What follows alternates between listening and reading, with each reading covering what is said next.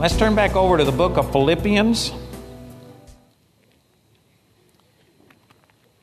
How many of you, this will be your first service you've made out of this series of meetings? Could I see your hand? Wow, we still got a lot of new people.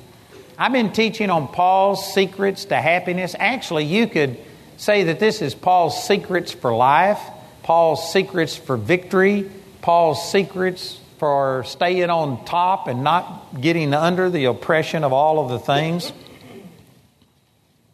But what we've been doing is looking at the book of Philippians, because Philippi is a place that Paul went and he preached the gospel, and within just a matter of days of being there, he had a supernatural call in a vision to go to Philippi, but within days he was beaten and thrown in the dungeon of a prison, and his feet and hands were in the stocks.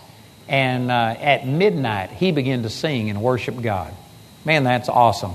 Most of us would love to have that kind of a relationship with the Lord. We would like to be able to be above our problems like that. And yet, most people don't have the attitude that Paul had. So Paul wrote the book of Philippians to this group of people who were in Philippi, and as he gave them instructions here, he is revealing things in his heart that showed why he was able to prosper and why he was able to succeed in situations like that. You know, let me just say that some people just think that it's fate that deals them a bad hand and that things just aren't working out for them. They think that they're just cursed or whatever, and they think that it's something out there beyond their control that causes their life to go the way that they do. And so they look to government to fix everything. They say, why don't you do something for me? They look to people. They're always trying to blame somebody. They're saying, you know, it's my dysfunctional family. I had this happen to me when I was a child. And they're always looking and blaming things outside of them. One of the things that I believe that the book of Philippians shows is that it's not external things that causes your life to go the way they do. It's what you think. Proverbs 23:7 says, as a man thinks in his heart, so is he. Whether you like this or not, your life is going the direction it's going because of the way you think. That usually gets about that kind of a response. People don't like that, but that is absolutely true. Some of you are thinking, I did not want all of the things that have happened to me. No, you didn't want it, but you thought in a way that allowed it to happen. For instance, you thought, I'm only human.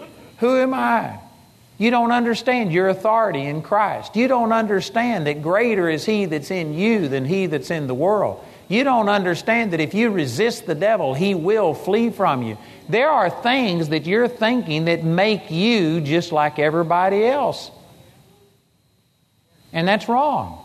When you got born again, you became a brand new creature, and you are so full of God's power. You already have His life, His raising from the dead power on the inside of you. You know, religion all of the time is praying the power of God down. We've got to, oh God, stretch forth your mighty hand. We come up with these doctrines that there's demons over Dallas, Fort Worth that are blocking our prayers from getting up to God. And so we've got to get people together and clear a hole in the atmosphere so our prayers can reach God. Some of you are laughing. That's true. I've been taught this. There's a lot of people that teach this, that there's an oppression over this area, and they believe that it's all external things that are running them. You don't need your prayers to get up past the demonic powers and stuff. I don't doubt that they exist. But you know, this is why you bow your head when you pray, is so that you can look at God. You say, Father, amen. God's not out there somewhere. He lives on the inside of you. This whole thing that you got to break through the demonic stuff and all of this, see, you're thinking wrong, and that's the reason you feel separated. And why doesn't God move? Because He's already on the inside of you. He can't get any closer to you than He is. It's your stinking thinking that is allowing the devil to steal, kill, and to destroy on the inside of you. So if you want change in your life, instead of praying for a different government, instead of praying that you get an increase in your welfare payments, instead of praying that somebody else does something, that other people will straighten out, that, oh God, remove all of the opposition, what you do is change the way you think. And as you think in your heart, that's the way you will be. Some of you don't agree with this, but your life is right now the way you think it is. The way you believe for it to be. Now, some of you want different things. You're praying for it, but you're thinking wrong. There's people that pray for healing, and yet you think sick. There's some of you that you've just grown up thinking that every, season, it's flu season. So, the flu's going around. I've got to get prepared. I'm going to catch the flu.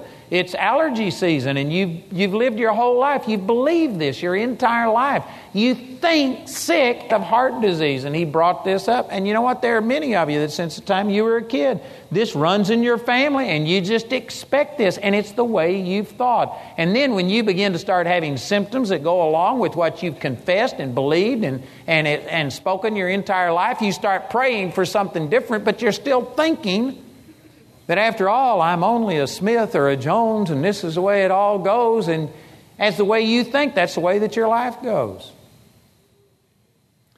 You see things on television, and the doctors say this is incurable, and so you think, oh, this is terrible, and you put that sickness in a category that is just, this is tough. But with God, nothing is impossible. You shouldn't be thinking the way the world thinks. It isn't any harder for God to heal cancer than it is to heal a cold. God doesn't get afraid when you say AIDS, like, oh man, not AIDS. God doesn't have any problem with any of these things. But see, you think that certain things are hard. I've had people come to me before and want me to pray, and they say, this is really bad. You got to fast and pray in order to deal with this. And you know what? In their mind, this is going to be terrible. It's going to be hard. And guess what? That's the reason it's that way.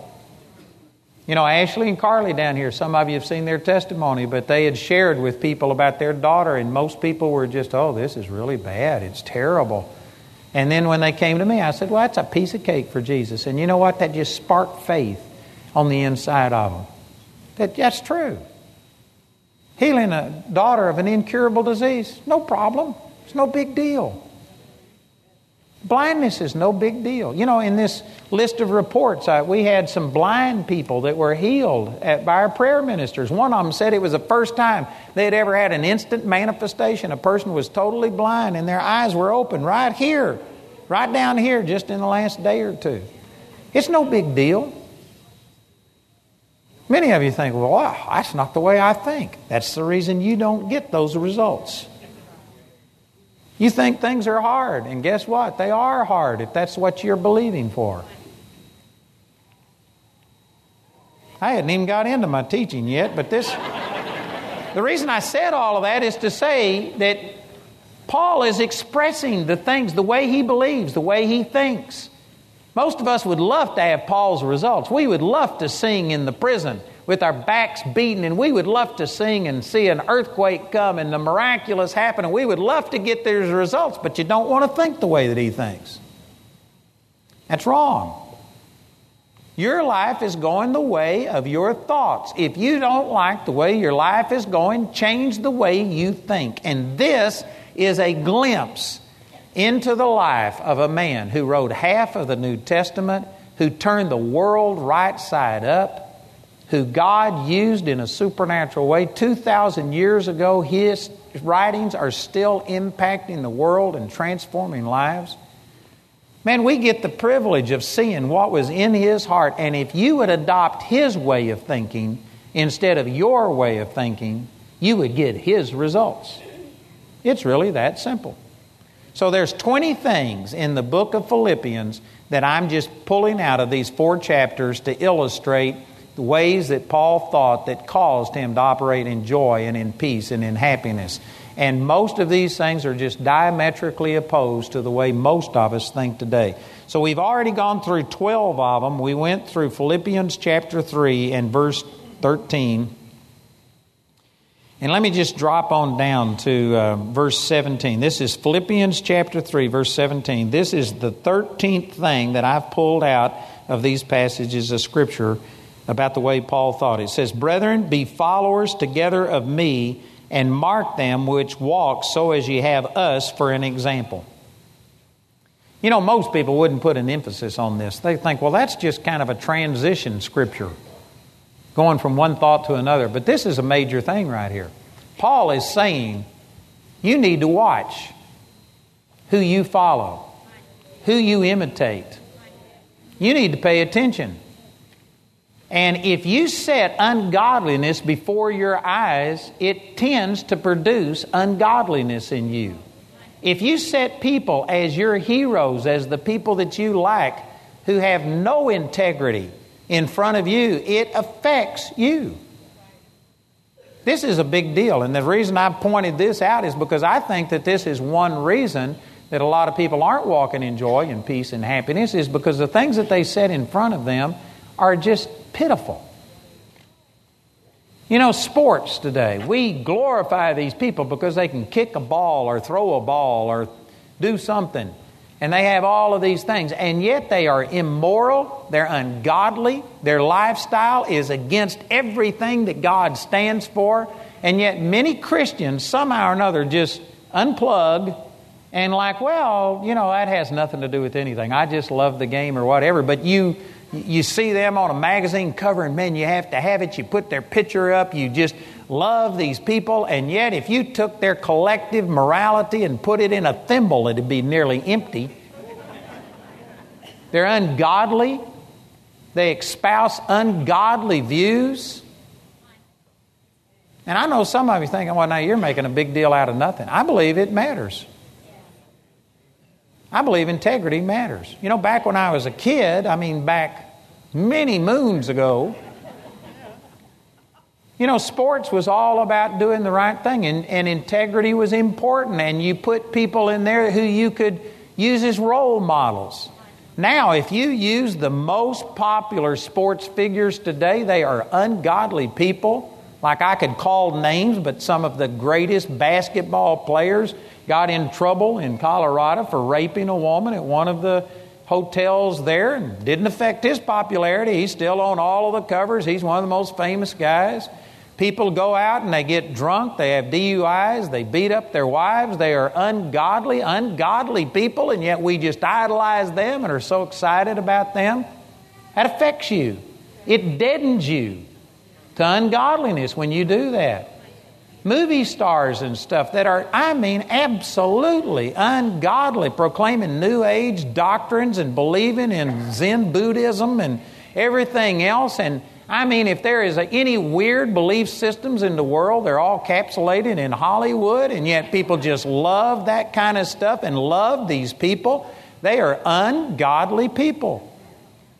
Now, I'm not saying that you hate people, but I'm saying for you to idolize them and be so excited about them, and they're just ungodly people. Something's wrong with your value systems.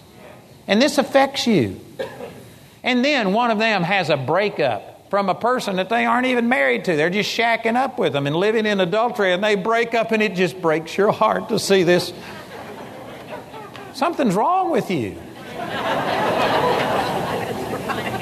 I know many of you are thinking I'm prying now, but I'm telling you, this is one of the problems that we have, is that people have a spiritual side, and then they have their own life over here, and they will go watch adultery, they'll watch people commit sexual acts, they'll watch lying, stealing, murder. You know, I don't even know much about what's on TV nowadays, but I remember many moons ago they had this comedy called Three's Company about a guy living with two girls, and Christians watched that and took it as being funny. It was perversion. It's ungodly. You can't hardly watch anything without the token homosexual in there and all these kind of things, and people still watch it. Do you know what? You're thinking contrary to what Paul thought. Paul said, mark people such as you have us as an example. And only follow people. Only watch people. Only emulate people who have a godly example. Some of you are thinking, well, if I was to do that, I'd have to get rid of my television. Good thing. You can watch me on the internet. I'm telling you, most of the stuff on TV is detrimental to you. You watch people and you get conditioned. You don't even realize it, but we watch people in the way they react to problems. If you see this happen 100 times, 1,000 times, 10,000 times, you know what? You get to where you react that way. You react in anger. You fall apart. You get bitter. They start talking about things that shouldn't even affect Christians, about sickness and disease, and they act like, they're just only human and they don't trust God and they don't believe God. You see that played out 1,000,000 times over, and after a while, you'll respond the same way as all of the stuff that you watch. Amen. I'm going to have to amen myself. Y'all aren't paying attention. And you wonder why you're depressed and why you're discouraged and why things are going the way that they go. You spend hundreds of thousands of hours letting the unbelief and the junk of this world influence you. Paul said, mark us. Use us as an example, as a plumb line. And if you see things, hear things that are contrary to what we're saying, mark that person and don't follow them. If you were to do that and put the Word of God as your standard, and say, you know what, like David said, I forget the exact Psalms right now. I can find it. It's the first verse or first two verses of one of the Psalms. It says, I'll set no wicked thing before my eyes. If you'll look that up, Ashley, I'd appreciate it. I'll set no wicked thing before my eyes. You know what? If you were to make that decision and walk that way, many of us would have to get rid of half your magazines, your books, your novels that you read, your television programs. Where is it? Oh, here it is. Thank you. Psalms 101:3. I will set no wicked thing before my eyes. I hate the work of them that turn aside. It shall not cleave to me. Most of us love the work of them that turn aside. We watch it for entertainment. We pay big bucks to have this stuff funneled into our home.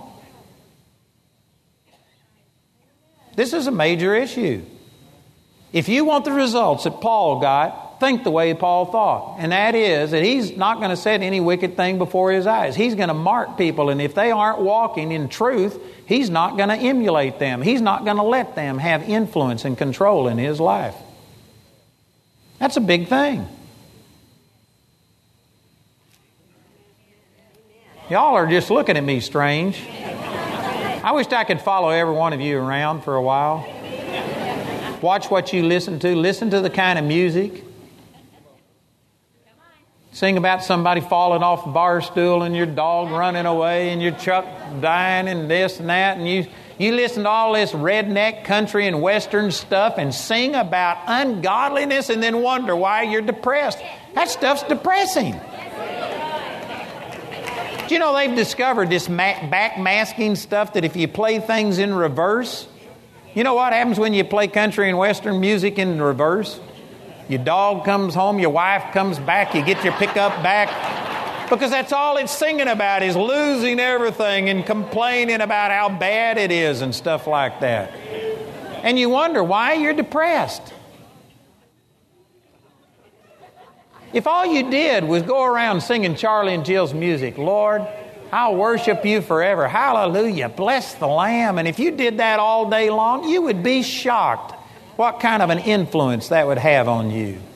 To be just constantly reminding yourself of the goodness of God and thinking about this instead of thinking on the trash of this world. You let the sewage of the world flow through you and wonder why you feel filthy.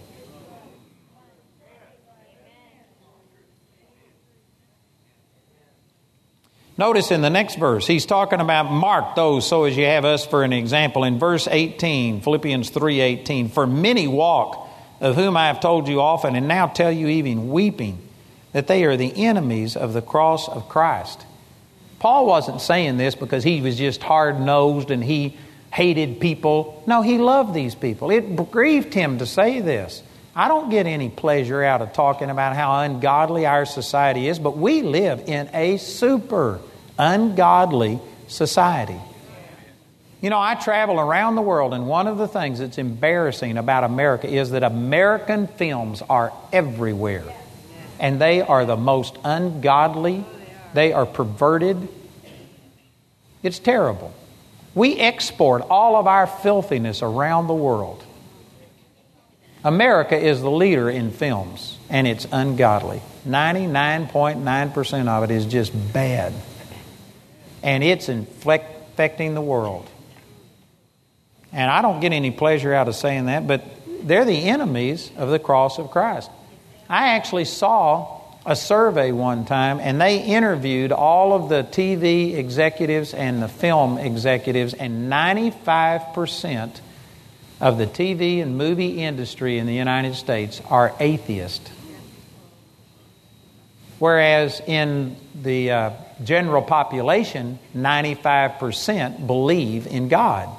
The movie television industry is exactly inverted, flip-flop what their actual culture is.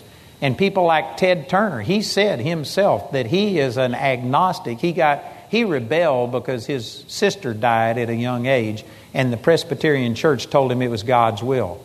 And so he turned against God, and he says, if there is a God, I hate him. And Ted Turner has said himself that he is using his influence to change the Judeo-Christian ethics of the United States. He is out to destroy God from America. And many of you pay to help him do that. Bring his stuff right into your home and love his stuff. And he's outspoken. He's trying to destroy your faith in God. And it's working. Maybe not completely. Maybe you don't just reject God, but you know what? You just see ungodliness over and over and over, and it has an effect on you. It says over in, I believe it's either 1st or 2nd Peter chapter 2, talking about Lot. It said, this righteous man, in seeing and hearing their ungodliness from day to day, vexed his righteous soul. It vexed him. And it's vexing us. Many of us, the problems we have are because we are watching the news, and the problems of the entire world are dumped in your lap every single day. Did you know that generations in the past, it would take 3 and 4 weeks for news to reach people, and by the time that happened, only the big stuff, only the important stuff, like if there was a world war or something really big, only made it through. All of this trivial stuff, and about every single person that's having a problem today, that would all be weeded out. But in our information age, you get the problems of the world put in your home on live time, and you hear about every person that's been raped, every person that's been abused. All of this ungodliness is just hitting you in a way that it's never hit any generation in the history of the world before. You are being inundated with bad news. They don't tell you good news. They only tell you bad news. And if there isn't anything bad, they'll make something up. It's true. A lot of what you're hearing never comes to pass. It's all made up. Predictions, dire predictions. You know, I've used this example many times, but I was in Scotland when they predicted that the bird flu, the avian flu, the leading BBC health guy said, I saw him on television, interviewed, and he says, it is not a question of if, it's only a question of when the avian flu mutates into something that affects humans. And he says, I can guarantee you in 1 year or 2 years maximum, 1/3 of the world's population will die from bird avian flu. That was in 2005. In 2007, I picked up a paper and read that there was a total of 12 deaths worldwide from avian flu.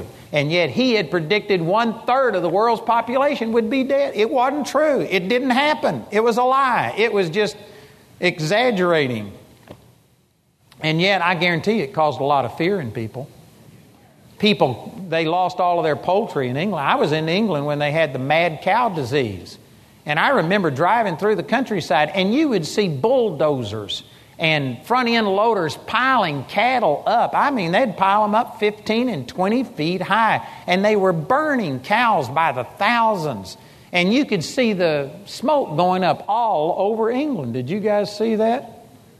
And you know what? It turned out that it was not near as bad as it was predicted. And they said, well, the government compensated the people. One of my friends, he raised these rare type of cattle that were worth, 25,000 pounds per cow, and the government gave him 10,000 pounds. He lost 15,000 pounds per cow because they didn't compensate. It put many people under. It destroyed people. Every time they predict all of these hurricane seasons, of course, we just had a major hurricane, and every once in a while they come, but for the last 5 or 6 years, they've been saying that the hurricane season is going to be the worst it's ever been. And people say, well, they're just erring on the side of caution. Did you know every time they make these predictions, the insurance rates go up? There's people that lose their businesses because they can't keep up with the hurricane insurance, and it does a lot of damage. It's not okay to sit there and misspeak and mislead people, and yet we just always err on the side of saying the worst. We've been conditioned. And this is one of the things that's happened. We don't even realize it. It's made us negative. We look for the negative side of everything. If there's 99 reasons why something will work, most people will look at the one reason it won't work and just operate in fear and stop them and paralyze them from going out, because you're being poisoned on a regular basis by people that don't know God. They hate God. They're out to destroy your Christian beliefs, and we just drink the Kool-Aid and don't think anything about it.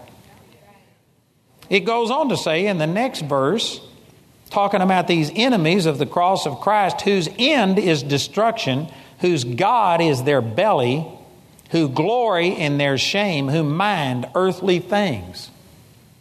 Did you know most people today, if you were to take those indictments right there, this would sum up most of the leaders in sports, in movies, in politics. It would characterize them very well, and we don't think a thing about it. Paul is presenting this as a terrible thing, who glory in their shame. 50 years ago, people used to commit adultery and do all this stuff, but they didn't brag about it. 50 years ago, they were homosexuals, but they didn't have parades about it. Now we've come to a place that people are glorying in their shame. They're boasting that I'm just shacking up with this person. I don't have to be married. I just saw a thing on the internet today about, I forget, it was Kurt Russell and whoever he shacked up with, and they had a baby and they aren't married, and they made a big deal out of it on the internet. It's wrong. That's ungodly. The end of that is destruction. God, their belly is their God. That means they are just living to satisfy themselves. Whatever feels good, do it. That is an ungodly concept. You should not be emulating people like that. You shouldn't hate them. You need to pray for these people and love them. I'm not saying you get mean-spirited, but you know what? We shouldn't be letting these people be the ones that influence us. You need to be careful who you give the ability to influence you. And every time you sit down and watch a movie or television program and stuff like that, you are letting this media influence you. And somebody says, that doesn't bother me. I can watch this stuff and it doesn't bother me. 1 Corinthians 15:33 says, be not deceived. Evil communications corrupt good manners. If you're saying that you can watch all this and not be affected, you're deceived.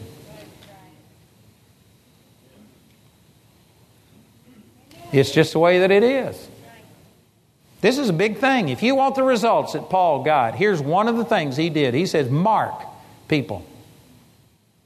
You need to put a mark over them. Say, you know what, this person, their values, their belief system, their manner of life is not what I want. And I'm not going to give the person influence in my life. I'm not going to let them guide me. I'm not going to read their article about their views of God and life. I'm not going to listen to these talk shows that the people there are just ungodly to the max, and yet they're giving other people advice on how to handle their life.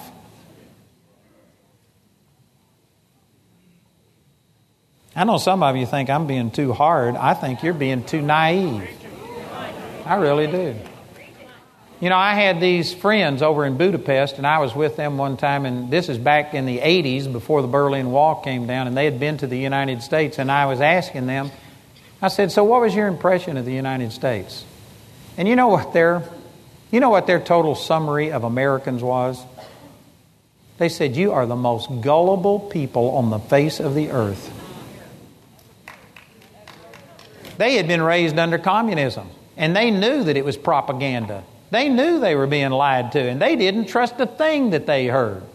But they came over here to the States, and if you see it on the news, if you read it on the internet, it must be so. And I guarantee you, there is a lot of lies being spoken. It's not just people that are making mistakes.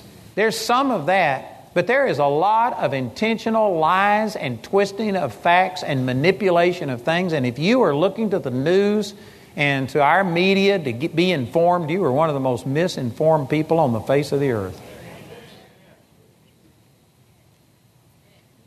Amen. Preach it, Andrew. Thank you, Jesus. And then he said in verse 20, he says, "For our conversation is in heaven, from whence also we look for the Savior, of the Lord Jesus Christ, who shall change our vile body, that it may be fashioned like unto His glorious body, according to the working whereby He is able even to subdue all things unto Himself." In chapter 4, verse 1, it says, "Therefore, my brethren, dearly beloved and longed for, my joy and crown, so stand fast in the Lord, my dearly beloved." You know, I'm not making much headway. I've got to speed up a little bit, but this is another major point. You know, Paul just said, stand fast. There's a lot of people that honestly, they don't have any ability to stand. They just, over in Ephesians chapter 4, matter of fact, since we're right here in Ephesians, let me just turn over and read this. Ephesians chapter 4, it talks about the apostle, prophet, evangelist, pastor, and teacher that are given for the perfecting of the saints, for the work of the ministry, for the edifying of the body of Christ. Verse 13, "Till we all come in the unity of the faith and of the knowledge of the Son of God, unto a perfect man, unto the measure of the stature of the fullness of Christ, that we be henceforth no more children, tossed to and fro and carried about with every wind of doctrine by the sleight of man and cunning craftiness whereby they lie in wait to deceive." He's saying that this is immaturity, to be just tossed to and fro and carried about with every wind of doctrine. There's no stability in our life. It's like we don't have an anchor. We just go with the flow. And the word picture that he uses here is we're tossed to and fro with every wind of doctrine. It's like a ship that if you don't have an anchor, if it's not tied to a dock, and if you just leave a boat or a ship there, I guarantee you it's going to float around. It'll float and coast places. You know, after the tsunami that hit Japan, after the earthquakes last year, they've now had vessels that have washed ashore on the west coast of the United States. Nobody piloted them. They were wrecked, but they've just floated thousands and thousands of miles. They have no anchor. They aren't stationary. Paul is saying you need to get established in the truth and get to where you can judge things. And again, I can't understand how a person can sit here and say, well, in spiritual things, I'm going to judge those. But then when it comes to 90% of your life, you just watch the trash of this world come through and you have no discernment. You don't make any decisions. You let things that are completely contrary to your values be played out in front of your eyes, and you indulge that, but then you're going to be discerning over here. You can't departmentalize your life that way. It doesn't work that way. I can tell y'all are loving this. You need to stand fast, and you aren't going to stand fast accidentally. It takes effort. You know, I used this expression one time about drive a stake in the ground and just stand your ground. I had a man come up to me afterwards and he says, you know where that came from? And I said, no. And he says, it's an Indian term. And I forgot which Indian it was, one of the Indian tribes, that when they were under attack, this is the way that they would do things. And when it looked like that they were going to all be killed, to keep the braves from running away, they would drive a stake in the ground and tie their foot to it so that they had to stay and fight. And they would fight to the death. And they might be killed, but instead of running, they would at least take one person or two or three or four or whatever out with them. And that's where that came from. You just drive a stake in the ground and you make your stand, live or die right here. And you know, this is what Paul is expressing, that you need to stand fast. You need to get hold of some truths and not negotiate. You need to say, this is right. This is the way it's supposed to be. You need to make sure it's not religion that's dictating it. You need to make sure it's the true Bible principles. But you need to have some non-negotiable beliefs and stand fast and fight for it. And I'm just appalled at how many Christians, they just give token resistance. Oh God, please take this problem away from you. And if it doesn't just dissolve, then you give it into it and just let it run over you. There's some things worth fighting for. If you don't get this attitude of being violently resolved, this is what it talks about in Matthew chapter 11, I believe it's verse 12, that the kingdom of heaven suffers violence and the violent take it by force. You got to get a violent attitude. You got to get to the place to where I'm sick and tired of being sick and tired, and I'm not going to be that way anymore. And you just draw a line in the sand and say, this is it. I'm not going beyond this. I'm not going to live this way. I'm not going to let the devil destroy my life. You need to get some backbone to you. Our society is becoming more wimpish all of the time. Nobody will stand up for anything. You know, I just taught a series on television against evolution and against homosexuality and against abortion. And you know, we had the lowest response. We had the lowest response to that teaching that I've had in 5 years. I was amazed how many people listen to me and get some good things from me, but when it comes to taking a stand on something, man, people didn't like that. And Christians, it's not unbelievers. It was Christians writing into me about you shouldn't be that way. Christians believe that you shouldn't have a non-negotiable position. Every situation is different. That's wrong. There are some things that have been wrong since the days of Sodom and Gomorrah, and they're still wrong. And this doesn't mean that I hate the individual. I love the individual. I've got friends who've struggled with homosexuality, and I haven't resisted them. I've had some employees that struggled with homosexuality, and I didn't kick them out. They're still employees. And I love them. And I'm not mean to people. But you know what? It's wrong. It's a detrimental lifestyle to society and to the individual. I taught on abortion. And you know what? I couldn't tell you, but at least a dozen women who've had abortions write in and thank me and say that they struggled with this so long and that their life was being torn apart, and yet they were in denial and they just never confronted it. And now they've confronted it. They've asked forgiveness. They've been forgiven, and they're freer than they've ever been. But you can't be free by sweeping it under the carpet. The only way to get a leech or a fungus to die is expose it to the light. And you have to expose it to the light and admit it's murder. And deal with it. I'm not against women that have had abortions. But you know what? Abortion's bad. It kills a person and it hurts the woman. Physically, emotionally, in every way. It is wrong. And people need to be able to take a stand on it. But you know what? We've got an attitude even among Christians that we don't want to do anything that could be perceived as being, we're bigoted or biased or something like that. We've let the criticism of this world cow us down. Some of the biggest Christian ministries in this nation have been interviewed on secular television about some of these things, and they'll back down 9 out of 10 times. There's very few Christian leaders that have stood up and defended the truth because they don't want to be perceived as bad. We're letting the ungodly set the rules. You know, if somebody asked me, do you believe that only Christians go to heaven? If they were to ask me that, I'd say, of course, don't you?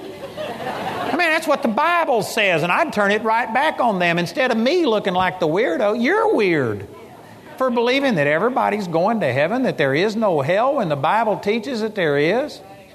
I'm not going to apologize for believing the Bible. There is no other name given among men whereby you must be saved. Acts chapter 4, verse 12. You need to believe what the Word of God says. Instead of us feeling weird for being moral, they ought to feel weird for being immoral. I'm going to love them. I'm not mad at them. I don't hurt people if they disagree with me. They're entitled to their opinion, but I'm not going to agree with them or we'd both be wrong. You need to stand fast. You need to make a stand for some godliness. Amen. You need to stir yourself up or you're going to settle to the bottom. And this is what's happening. We have very few people that are just stirring people up. We need some cheerleaders in the body of Christ that'll encourage people to go for it and believe the Word of God and stand for something. Shadrach, Meshach, and Abednego, if they would have had an American attitude, they would have bowed down, because we don't want to offend them. Let's just keep our position, and look how many people we're influencing in the government, and we'll just compromise on this, but God knows our heart. See, that's the way an American does it. We don't want to offend anybody. Man, they wouldn't bow down. 3 guys out of the entire nation standing while everybody else is bowing down to the idol that the king made. And he heated the furnace. Says, I'll give you one last chance. You repent, you bow down, and you can live. And they said, we aren't careful to answer you. In other words, we aren't worried about our response to you. We aren't afraid of you. Our God who we serve is able to deliver us, and He will deliver us. But we want you to know, even if He didn't deliver us, I'm still not going to worship you or your image. Amen. And then they were preserved from the burning fiery furnace. Didn't even have the smell of smoke. Everybody wants their testimony, but how many would take a stand that they took? You don't get the testimony without the test. If you don't have a test, then all you got is some monies. That's what Joyce Meyer said. I really like that. You just got the monies. You're going to have to take a stand. You're going to have to do something. Amen? Man, I could preach on that a long time. Let's move on here. Let's go down to verse 4. This is Philippians chapter 4, verse 4. Rejoice in the Lord always, and again I say rejoice. You know, this is so powerful. Again, this is easy to read. Most people read the Bible and they don't really take it to heart. They don't let the Bible get in the way of what they believe. They just read it like, you know, you get credit for so many hours spent reading the Bible, and so you just read it, but you don't have to believe it or apply it. This is Paul saying, rejoice in the Lord always. Always. Did you know in the Greek that word means always? It means always. It means all the time. It means every time. Always. But I've got problems. Well, that's an always. You're still supposed to be rejoicing. And I believe that when Paul wrote this, he knew people were going to be shocked. Like, he could not mean what he's saying here. You can't rejoice in the Lord. He's bound to mean something else. And so he says, again, I say rejoice. I believe he just repeated it knowing that some people were going to think this. He couldn't mean what he said, so he repeated it. I'm saying rejoice in the Lord always. Most people today say that's insensitive. You aren't feeling my pain. You aren't compassionate. You know, I've kind of set you up for this, the things that I've been saying. And so in here, you kind of know where I'm going and you expect it. But if you were out on the street and you were sitting there and you had problems and somebody came up and said, well, just rejoice. Man, your flesh would rise up. Like, how dare you say that? You don't know what I'm going through. Most of us justify us being less than what the Bible tells us to be. Most of us, and it's in a sense, you build a little fence around you and you say anything within these parameters. If it's a hangnail, I'm going to rejoice. Amen. Even though I've got a hangnail. If I've got a small headache, I'll still rejoice. But if you're going through a divorce, you won't rejoice. If you've been told you're going to die, you won't rejoice. If you've got a financial problem, you won't rejoice. If you're facing getting laid off your job, well, then that's justification for not rejoicing. We only go so far with what the Bible says. But this says, rejoice in the Lord always. There is no reason for you not to be rejoicing. And again, I know many of you in your mind are just going through and giving all kinds of reasons why that doesn't apply to you. But it does apply to every single person. Some of you have heard me give this testimony, but it's a classic. It's one of the best testimonies I've got on this. That there was a woman I ministered to, and she told me that she'd been through 3 divorces. Her fourth husband was going to divorce her. She had tried to commit suicide the day before because he told her he was going to divorce her. She was poor. I went over to her house, and I mean, it was pitiful circumstances. So just a lot of things going wrong in her life. And she came in and she says, I'm not a Christian like you and Chip, the owner of this business that I was speaking at. But he says, I know that there's a God and I know prayer works. And then she began to cry, would you please pray for me that I won't get another divorce? I couldn't stand it if I got another divorce.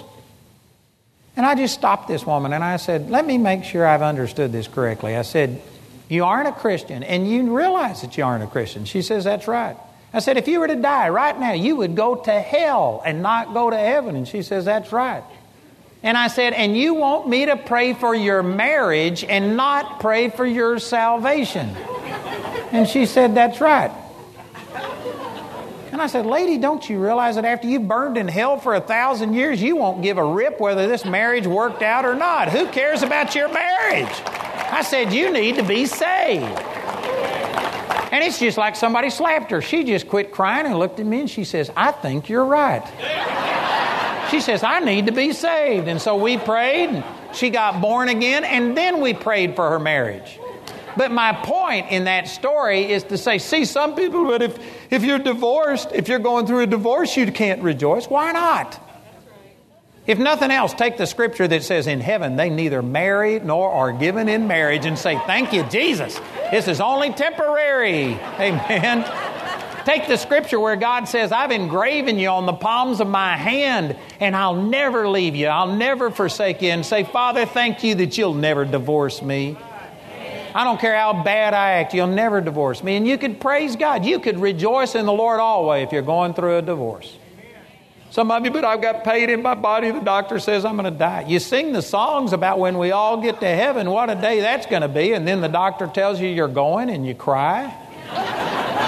You ought to be able to rejoice thinking about, man, today could be the day I get to see the Lord. Maybe I'm going to get to be with the Lord before somebody else.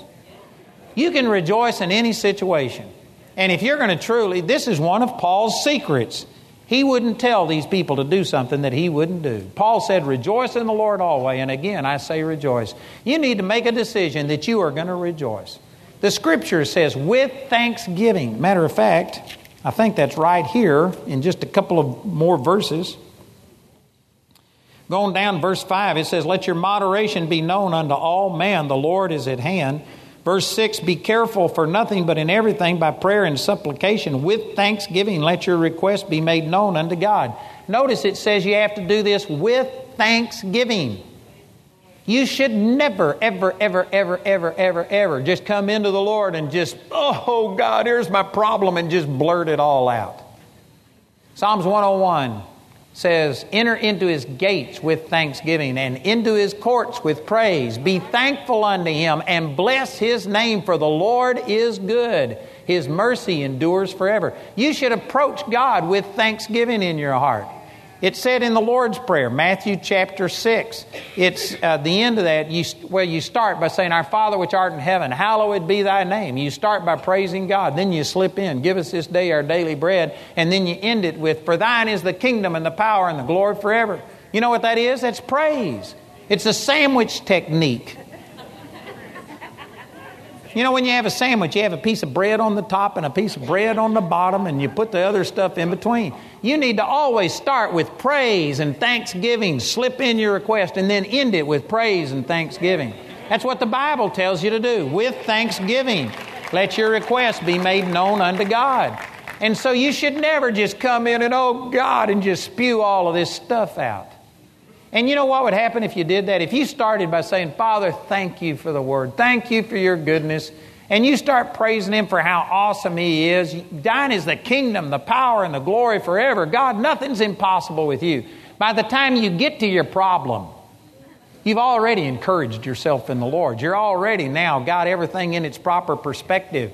And so you slip it in. Oh, by the way, the doctor said I was going to die. But thank you for thine is the kingdom, the power, and the glory forever. And you just, it's just no big deal. You can shrink your problems down by doing that. You ought to make a decision. I am going to rejoice in the Lord always. I've shared the testimony about how our son was raised from the dead. And this is one of the things that caused that to happen. Is because I started feeling grief. I started having sorrow. And I just I've driven a stake in the ground, and I am going to praise God. I don't care what comes my way. And even though my son was dead, I decided I was going to praise God. And I started praising God and thanking Him that He didn't kill my son. He wasn't at fault. I began to tell Him, God, I don't care what happens, whether my son comes back or not, I'm going to still praise You. I am not going to be bitter. I just started praising God. And I tell you, when you start praising God, the Bible says that it makes the enemy flee. Psalms chapter 8, verse 2. It's strength to still the enemy and the avenger. And it makes the devil flee. And all of the fear and the grief left. Faith rose up. And all of a sudden I knew that our son was going to live. And you know, a large portion of that was because I chose to praise God in the midst of a bad situation. Anybody can praise God on the other side of the Red Sea. After your enemy is drowned and after you've come through without any problems. It's faith to praise God on this side of the Red Sea when you got the enemy breathing down your neck and it looks like you're going to die. You just need to make a decision that you're going to rejoice in the Lord always. And again, I say rejoice. You just rejoice. You just rejoice, regardless. Just make a decision. I'm going to rejoice. It would help you if you would perceive how other people perceive you. If people come up and say, how are you? Are they sorry they asked? Because you're going to tell them of every ache, every pain, every hurt, every problem. You're one of these that you just right all over them. You know what? Other people ought to perceive you as a person who's a praiser. Most of us would like that as our epitaph. We would like this at our funeral. But you know what? You don't get it unless you live it. You ought to be a praiser. You ought to be a person that finds something positive. If they hung you, praise God, it's a brand new rope. Amen. If they slit your throat, praise God, it was a clean knife. No infection in it. Amen. There's something to praise God for in any situation. You can find something to praise God for. The Bible says that let everything that hath breath praise the Lord. I assume every one of you in here is breathing. You should be praising the Lord. I don't care how bad your problem is, it could be worse. The person that had neuropathy and pain in their feet thought they had it really bad until they met the person that didn't have any feet. You know what? You could praise God that you still got feet. You could praise God you got a back to hurt. Praise God that you feel the pain. There's some people that are quadriplegic, can't feel a thing. It could always be worse. You ought to, if you would start praising God for how good it is, then you would strengthen the things that are good and they would begin to grow. But when you focus on the negative and complain and murmur and talk about all of this, it just grows and magnifies and it seems like it takes over more and more territory in your life. Man, you need to start praising God that things are as good as they are. This is one thing that even though I am conservative and I believe that there is a place for these conservative talk shows because our media has been taken over by the liberals, I just cannot handle the negativism of all of this. It'll kill you. It'll kill you. If you're listening to three-hour talk shows of these conservative people all day long, you are a mess. You may be a properly informed mess, but you're a mess. You're going to be negative. You're going to have fear. You're going to be bitter because, it is negative to the max. They don't point out the good. You need to realize that, man, as bad as things are, it could be a lot worse. We could be living in Paul's world where the Caesar proclaims himself as God, where you are conquered by a foreign country that comes in and just oppresses you. Man, praise God, things are as good as they are. Amen.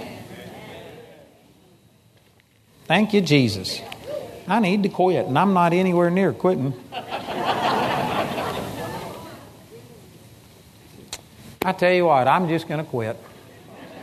I got one more session. I got to squeeze 5 things in tonight to finish this list of 20, but I tell you what, there's some powerful things here, and if you want the results that Paul had, think the way that Paul thought, and you'll get it.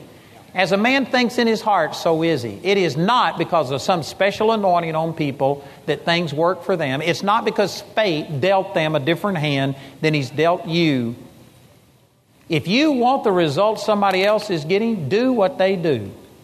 Think what they think. And you'll get the results that they get. It's that simple. For you to feel that you have no control is a lie. And that's one of the reasons that things are out of control, because you don't believe you have the control. You don't believe that your resistance and your standing does anything. You've bought into a lie from the devil. You need to recognize that as you think in your heart, that's the way that your life is going. And praise God, change the way you think and you'll get different results. Amen? Thank you, Jesus. Hallelujah. You know, again, I want to give you an opportunity. If you don't know Jesus, you must know Jesus. If you don't have the baptism of the Holy Spirit, you need the baptism of the Holy Spirit. And I know we've got new people here this morning. Many of you don't realize that I'm baptized in the Holy Spirit and speak in tongues because I don't act like most Pentecostals. And so some of you came here under false pretenses. But I'm telling you, the baptism of the Holy Spirit changed my life. And I speak in tongues. I've been speaking in tongues today. I speak in tongues every day. If you don't speak in tongues, it's like charging hell with a water pistol. You need power. Jesus said you receive power after the Holy Ghost has come upon you. When you speak in tongues, it's just like flipping a switch and turning on power. You talk about keeping you encouraged. If you would speak in tongues and do it for more than just one sentence, but do it for 20, 30, 40 minutes, an hour, it'll force you to become positive. It will force your attention on God. You cannot stay negative and speak in tongues. You can start speaking in tongues, but your mind, if it's in the gutter, you'll quit speaking in tongues. You have to get into faith. This is why the Bible says building up yourself on your most holy faith, praying in the Holy Ghost. Jude chapter 1, verse 20. And then verse 21 says, keep yourselves in the love of God. Praying in tongues will keep you in the love of God. It'll keep you stirred up. If you don't have this gift of speaking in tongues, you absolutely need it. Absolutely. You need to be born again, and every born again person also needs the baptism of the Holy Spirit. Is there anybody in here today who doesn't have one or both of those and you would like to receive? I'd like to pray for you and help you to receive. If that's you, I want you to raise your hand. Praise God. Here's some people back here. Still got people. We've had over what? How many? 63 people already come and receive, but praise God, there's people raising their hands. You know, if you raised your hand, or if you were supposed to raise your hand but didn't do it, would you just get up out of your seat and come forward? And we want to pray with you right here and help you to receive. Just come forward right now, and we want to help you to receive. Hallelujah. Praise the Lord. Thank you, Jesus.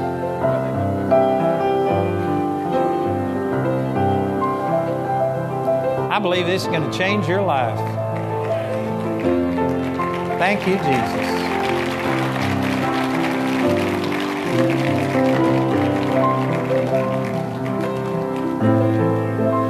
Hallelujah. Praise the Lord. You know, here's what I'd like to ask. If you wouldn't mind, we've got a meeting that's starting just nearly immediately down one floor down. People are going to want to go to that about the Bible college. What I'd like to ask, if you would, I've got a book that I want to give every one of you about this. And we've got some prayer ministers. And if you would just follow Robert for just a moment, he would take you. They will pray with you, help you to receive. If you need salvation or the baptism of the Holy Spirit, they'll minister to you. If you need healing, they'll help you. But I want to give every one of you a book. So please, if you would, just follow Robert. And we're going to minister to you. And I believe that, praise God, you're never going to be the same. Hallelujah. Thank you, Jesus. Hallelujah. I'd like to invite our prayer ministers up here. If you need prayer, we're here to pray for you. But I want to remind you, I really think it's important. We want to help you. And our Bible college is the number one way that I have of impacting lives. I reach more people through television and through CDs and stuff, but the biggest impact I make on people is through our Bible college. I guarantee you, it'll change your life. The Bible college is life-changing. So if you've ever even remotely thought of going to Bible college, you ought to go to that meeting. If you haven't thought of it, go to it and we'll plant the seed. Amen. It'd be good for you. It wouldn't hurt a single person. So anyway, they've got that meeting downstairs starting right now. Remember that we've got the 4 sessions that we've already had. They're all duplicated on CD and DVDs, and you can get those out there along with all of the other material. Pastor Barry Burns will be down there to talk to ministers if you want to be a part of our army. Amen. It'd be a blessing. And if the rest of you, if you need prayer for anything, that's what all of our prayer ministers are here for. So come forward and let someone agree with you in prayer. And remember that tonight we start at 6 p.m. We start 1 hour early to give our crew a little bit more sleep after they have to take everything down. They usually get to bed about 12, 1 o'clock. So this will get them to bed at 1 instead of 2. Amen. So we start at 6 tonight. So if you need prayer, come forward right now. The rest of you, thanks for coming. You're dismissed. We'll see you tonight at 6 o'clock. And don't forget to get all of those materials.